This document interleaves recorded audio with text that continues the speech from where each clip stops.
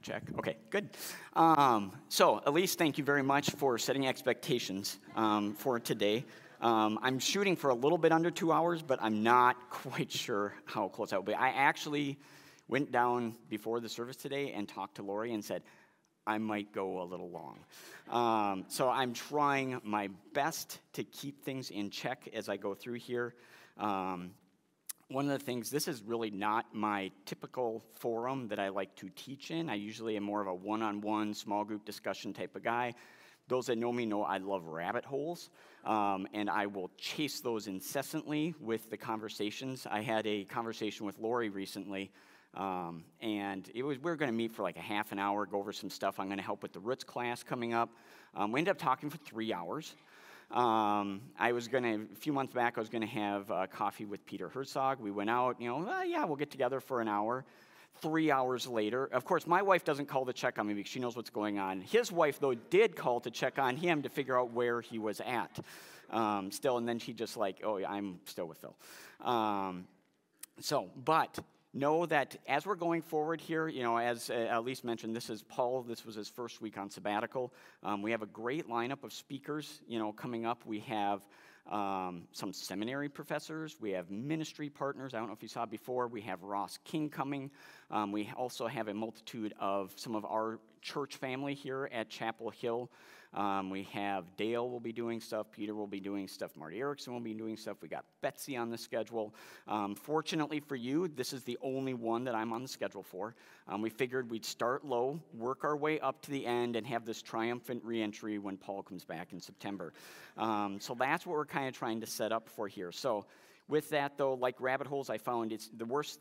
The only thing that's worse is when I'm talking with a group and going on, is when I'm by myself and chasing down rabbit holes trying to put together what I'm saying. So I scripted out what I was going to say. Otherwise, I would probably be up here for 2 hours because I just kind of build on everything else. So forgive me if I'm kind of reading it a little bit. That's in an effort to get you out of here in hopefully under an hour.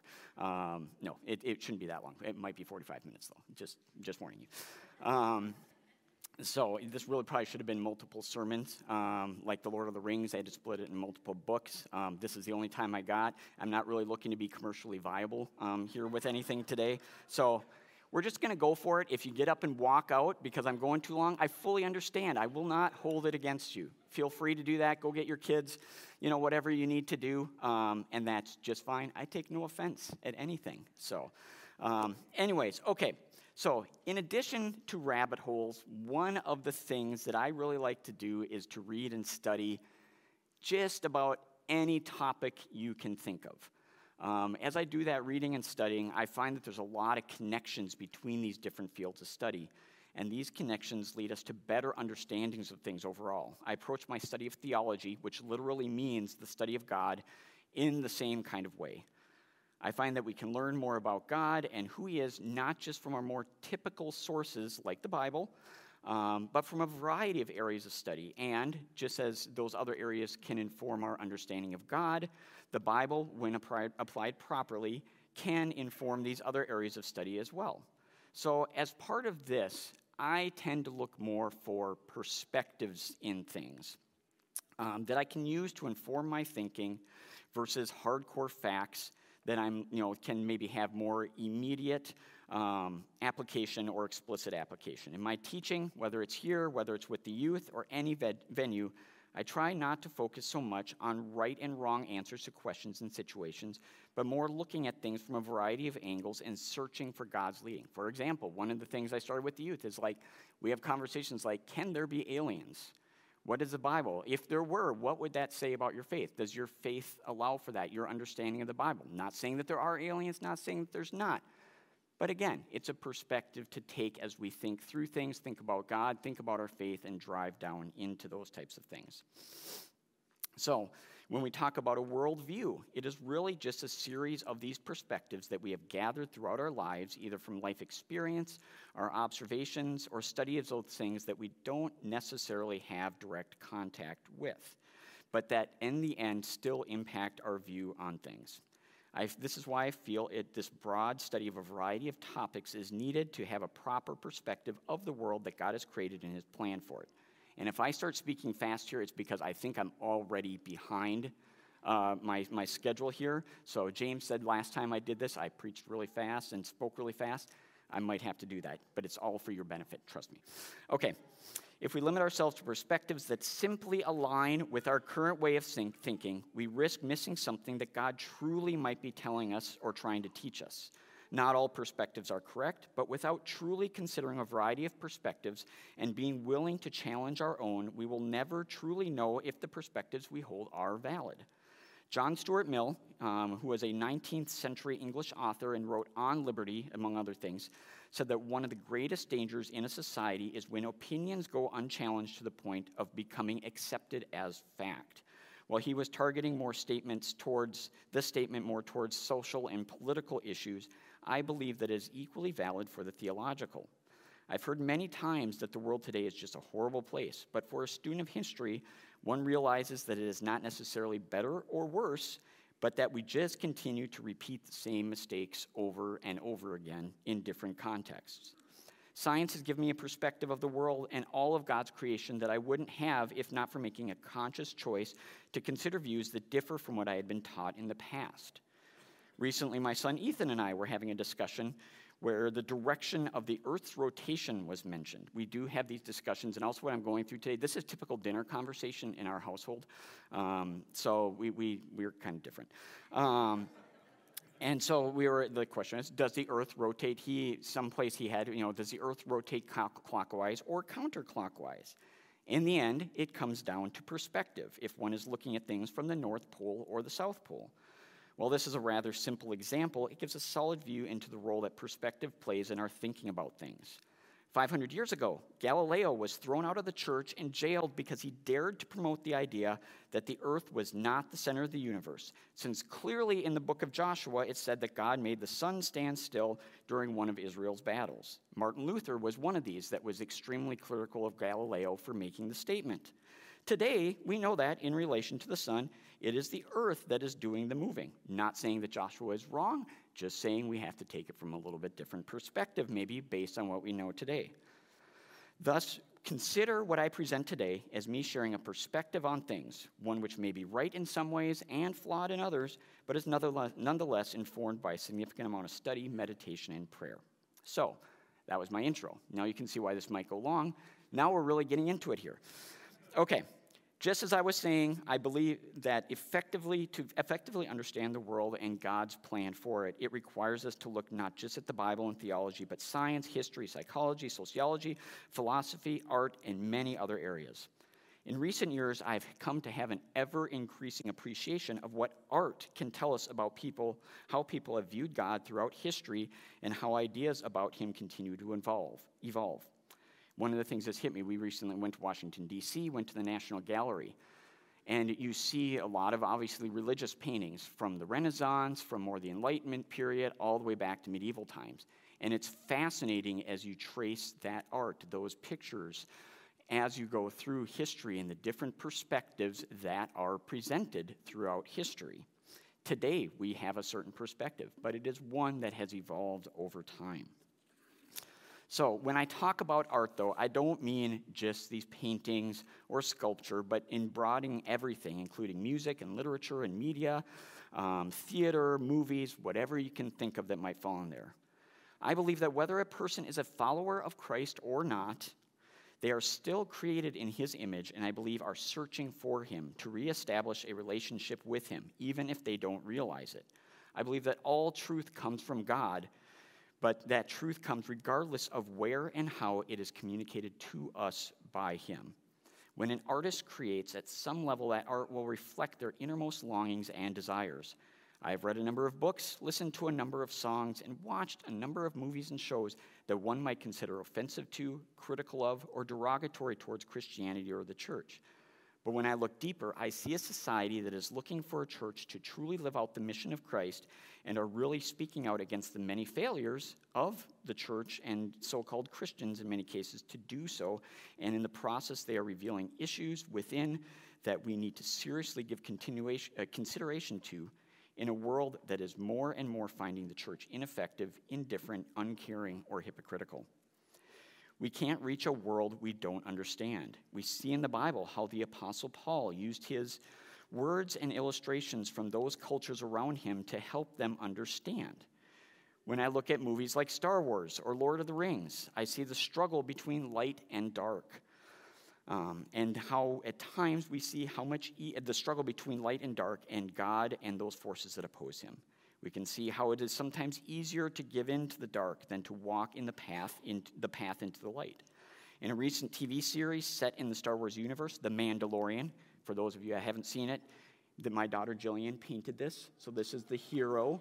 So I'm just going to put this up here so you can kind of remember, because this show was the inspiration for the sermon today.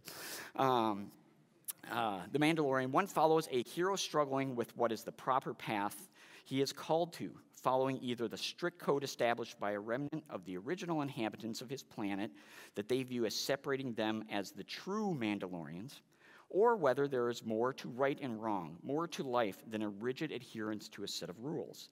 The followers of this code refer to it as the way, reaffirming their faith in it by the repetition of the phrase, "This is the way." When I first heard that, and maybe others that did that, that conjured into me, and this is where my thinking is always coming back to some of these things I thought of the Bible, and where it says Jesus is the way, the truth, and the life. I thought of how in the book of Acts it refers to the church as the way.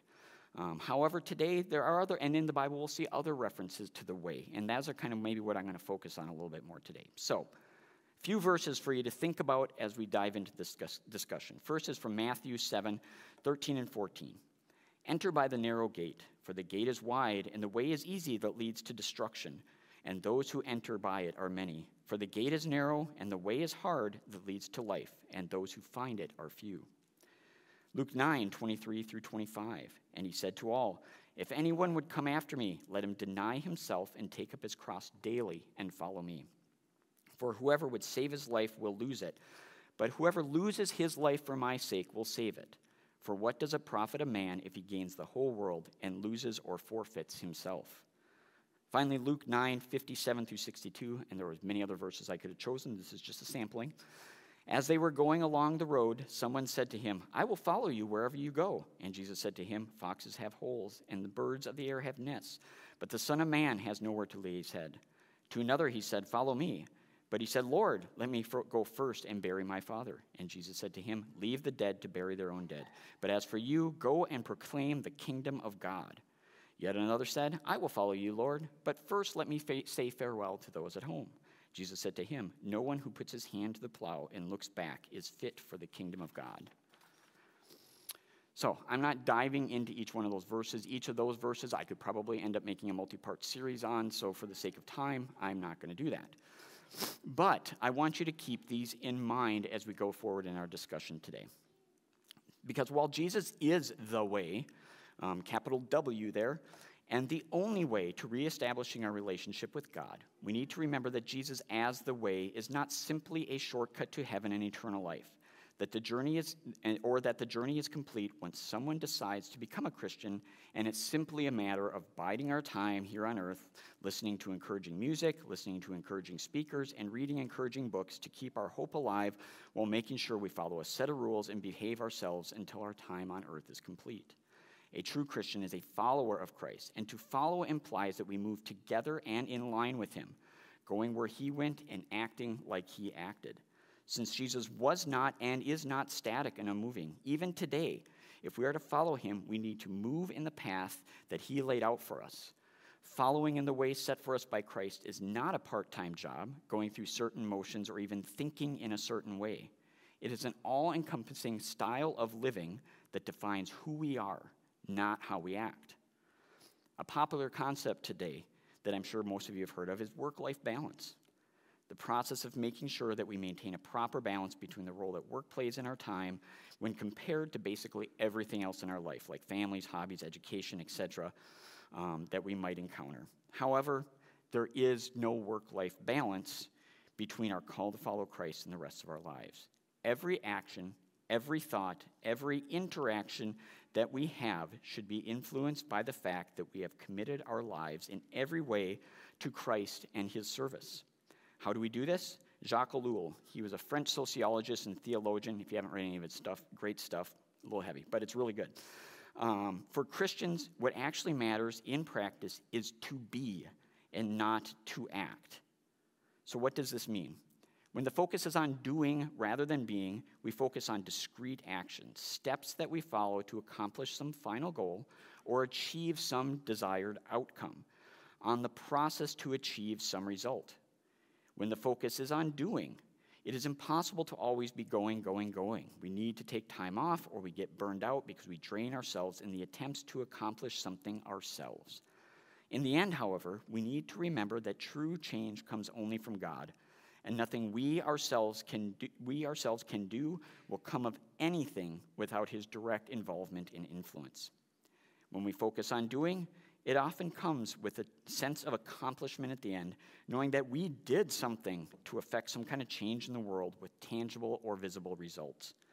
Thus, it is often easier to do than to be, because being requires us to simply be a tool in the service of God, wielded by him for his purposes, with ourselves not necessarily having the full picture of the plan that we are participating in. But being is what we are called to do, and the doing will follow as we allow God to work through us for his purposes. Another example by Ellul that I will paraphrase here: it is not our job to create a just society, but instead to exhibit justice in every aspect of our lives. Likewise, it is not up to us to create peace on earth. Instead, we are called to be peaceful, to be peacemakers in every aspect of our lives, since where there are peacemakers, peace will be found. To make disciples, we first need to be disciples. It is when we adopt a style of life that mirrors the example of Christ that we allow him to really start using us as instruments of his plan. And at that point, when our actions are no longer our own but God's, we will finally be able to be part of something that will bring about true kingdom change. When we focus on being, God will give us the strength and energy we need to do what he calls us to do. To this end, I believe, we always need to remember that we are sinners. Even after we make the decision to follow Christ, sin is still going to be a part of our lives. And ultimately, what we do, especially of our own accord, will be tainted by our sin. I like to read Bible verses in books and listen to music and watch shows and movies that are a bit of a shock, that give me kind of what I would call a proverbial kick in the gut, to remind me of my insufficiency to ever achieve anything of truly lasting value without God and the grace that he has freely offered to all of us. Martin Luther suggests that we remind ourselves daily that we are all still sinners, and that through this then comes a truer and fuller appreciation of God's grace and our role in his plan. Unless we daily remind ourselves of our sinfulness and insufficiency before God without his grace, and admit our fallenness, we will struggle with completely surrendering our lives to Christ and allowing him to transform our being from sinner to Christ follower.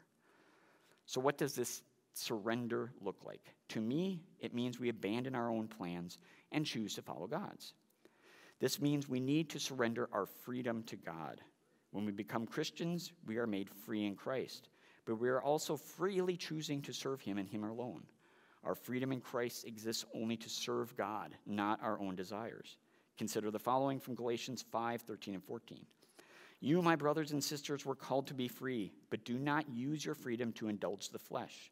Rather, serve one another humbly in love, for the entire law is fulfilled in keeping this one commandment: love your neighbor as yourself. Adam's ultimate disobedience at the beginning was to use his freedom to attempt to put himself in God's place, to be self-sufficient. What ultimately we see, and Dietrich Bonhoeffer, who's another theologian, refers to as the creature trying to become the creator and take that spot. As a follower of Christ, we reestablish God to his proper place in our lives as our Lord, and we accept a life of servitude to him, gladly, in thankfulness for the grace that he has given.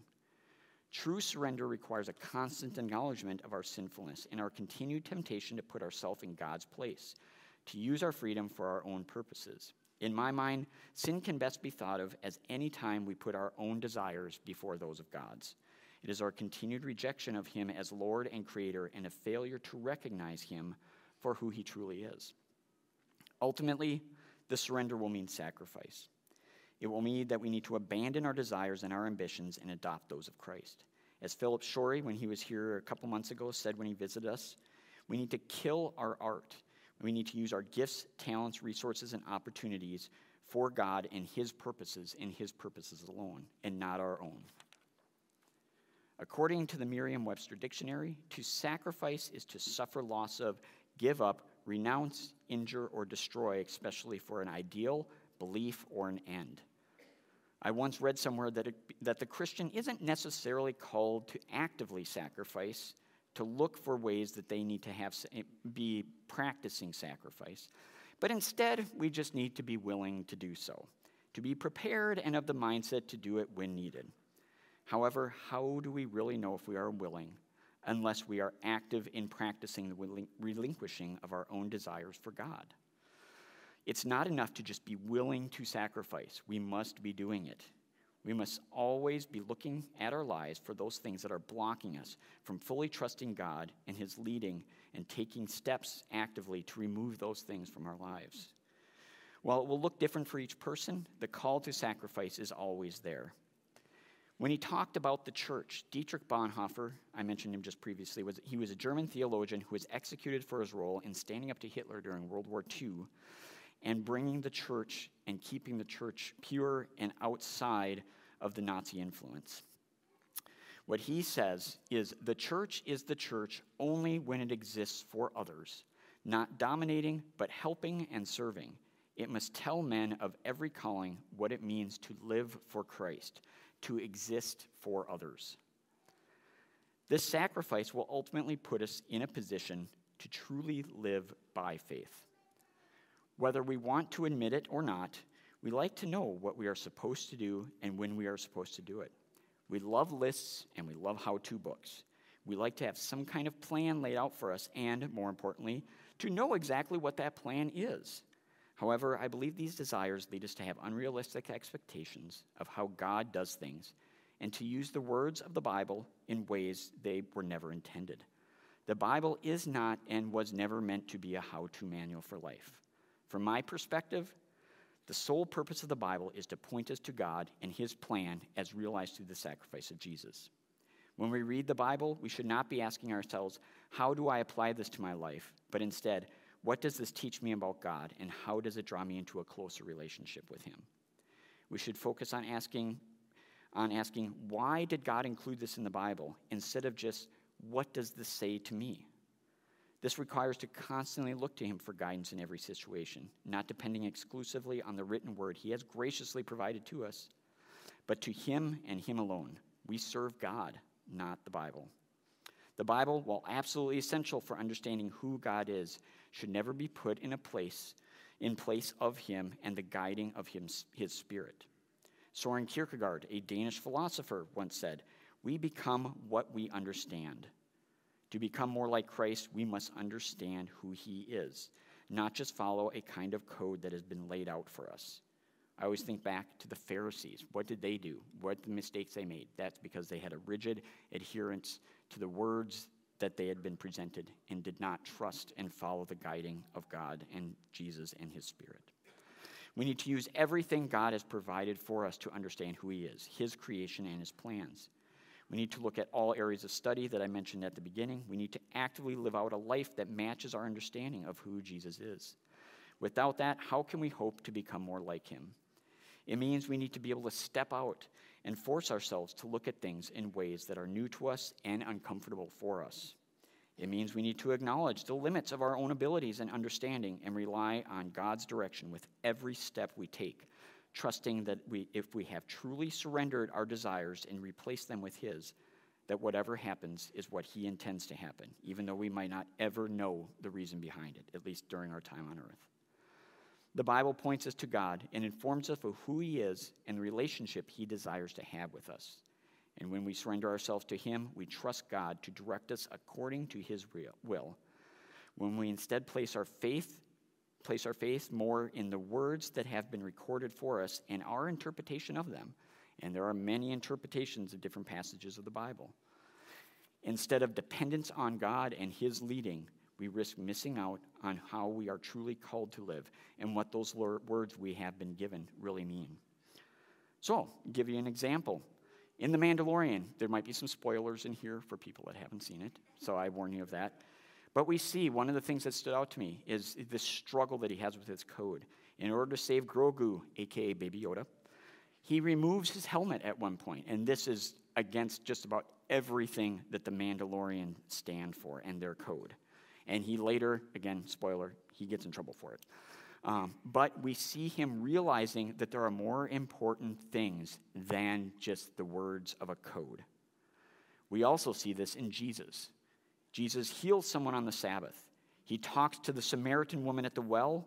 He stands up for the adulterous woman when the crowd was about to stone her, and many, many other ways, all of which went against the popular understanding of the Scripture that God had provided to his people at that point. And we see the example of how we are called to live that goes beyond the limit of the written word that we were left with. And there are so many other examples. It is a picture. If a picture is worth 1,000 words, I would say that Christ's life, his example, and the guiding of his Spirit is worth about 1 billion. And we will never understand or appreciate the words we do have until we have fully surrendered ourselves, our minds, and our desires to him and his guiding influence. The Bible has words from God, but Jesus is the living word. As sinners, it is tempting to make the Bible say what we want it to say. It is easier to take the words as is, interpreting based on our current perspective and presuppositions without truly digging in and meditating on them and letting them inform our perspective and possibly even change it. However, we need to surrender these desires to read the Bible the way we might want to and instead be open to God's leading to read it as he would have intended for us 2,000 years removed from the last time something was written down on paper or whatever it was they used back then. The Bible might have been written for all people in all times, but it was not written specifically to us today. It was written to a people living in a very different world than what we do today. And while that does not do anything to diminish its value for us, it does require us to put in just a tad bit more effort to understanding what God's intent was for including what he did based on the cultures and experiences of the original audience. It takes a sacrifice of time and energy to truly learn how to read the Bible to understand what it is saying, and equally important, why it is saying it, along with a good dose of humility to accept that there are things we just might not be able to understand with absolute certainty, and to get comfortable living with this uncertainty. At the end, it is necessary to turn over all of that to God, letting what I come to understand about him and his desires for a relationship with me and all humanity serve to help me hear better the guiding of his Spirit, such that my focus remains on following him and not just living according to my vision of what the Christian life should look like. And at the end of the day, I believe we would be well served to spend more time focusing on what is most important in defining what it means to be a follower of Christ, since this, more than anything, should be what unites us.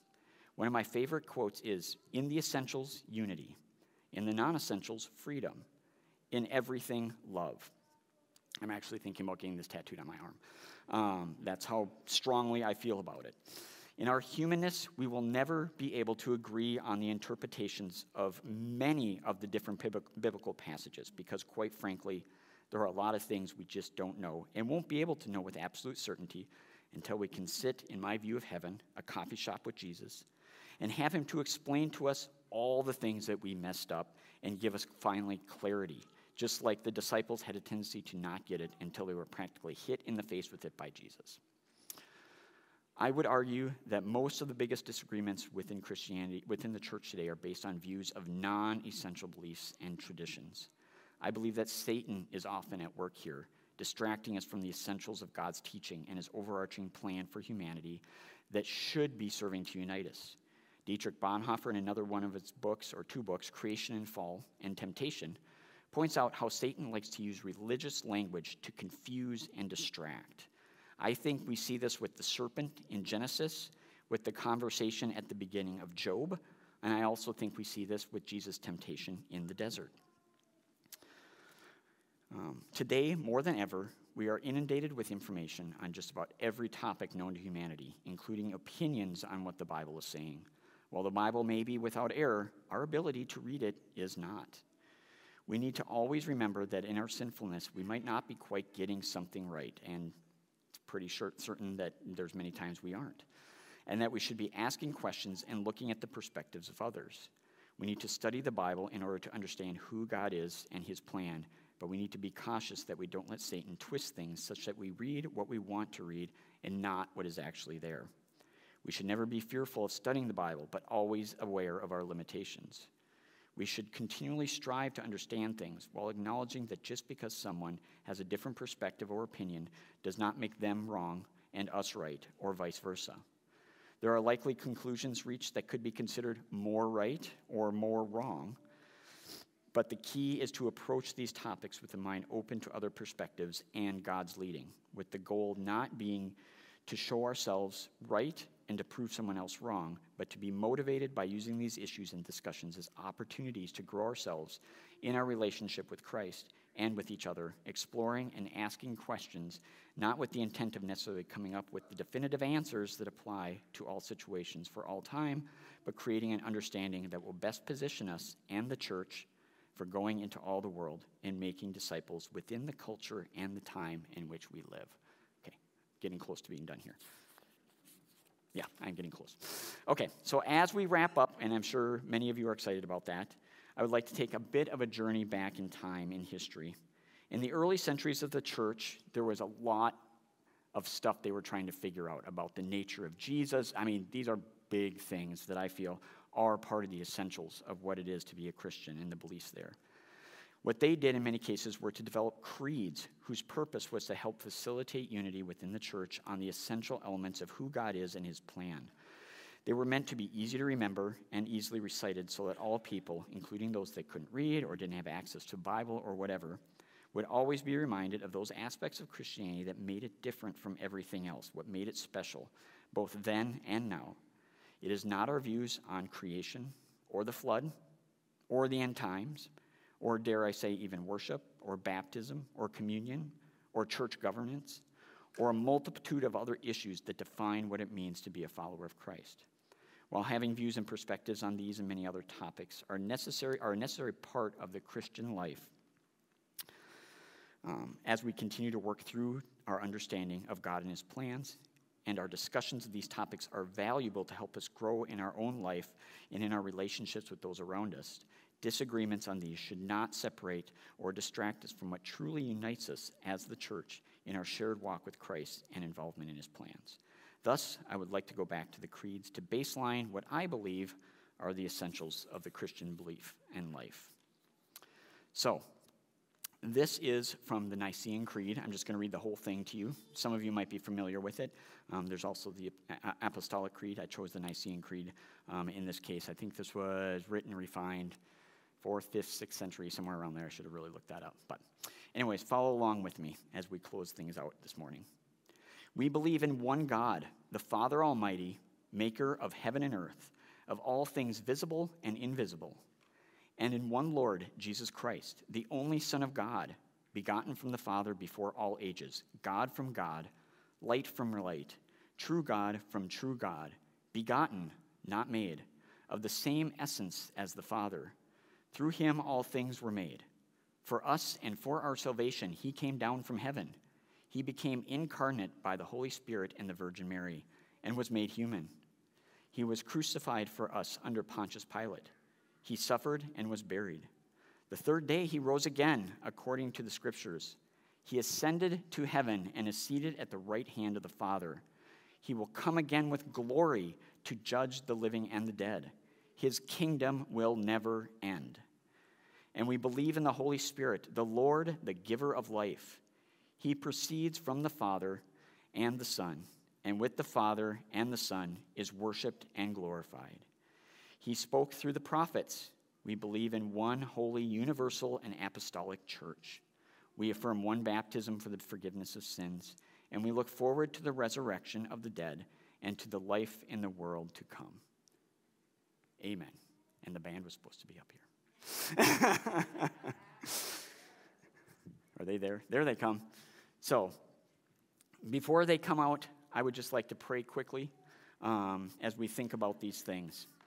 God, I thank you so much for who you are, what you have provided for us. I thank you for your grace, your lovingness, your kindness to us, despite our sinfulness, despite our fallenness. I praise you for the plan that you have in place, that has always been in place, and that we know will succeed. I praise you for the opportunity that we have in order to serve along with you, to be a tool in your hand, and let you lead us and guide us in whatever path you have chosen for us. Thank you, God, for all of that. In your name, amen.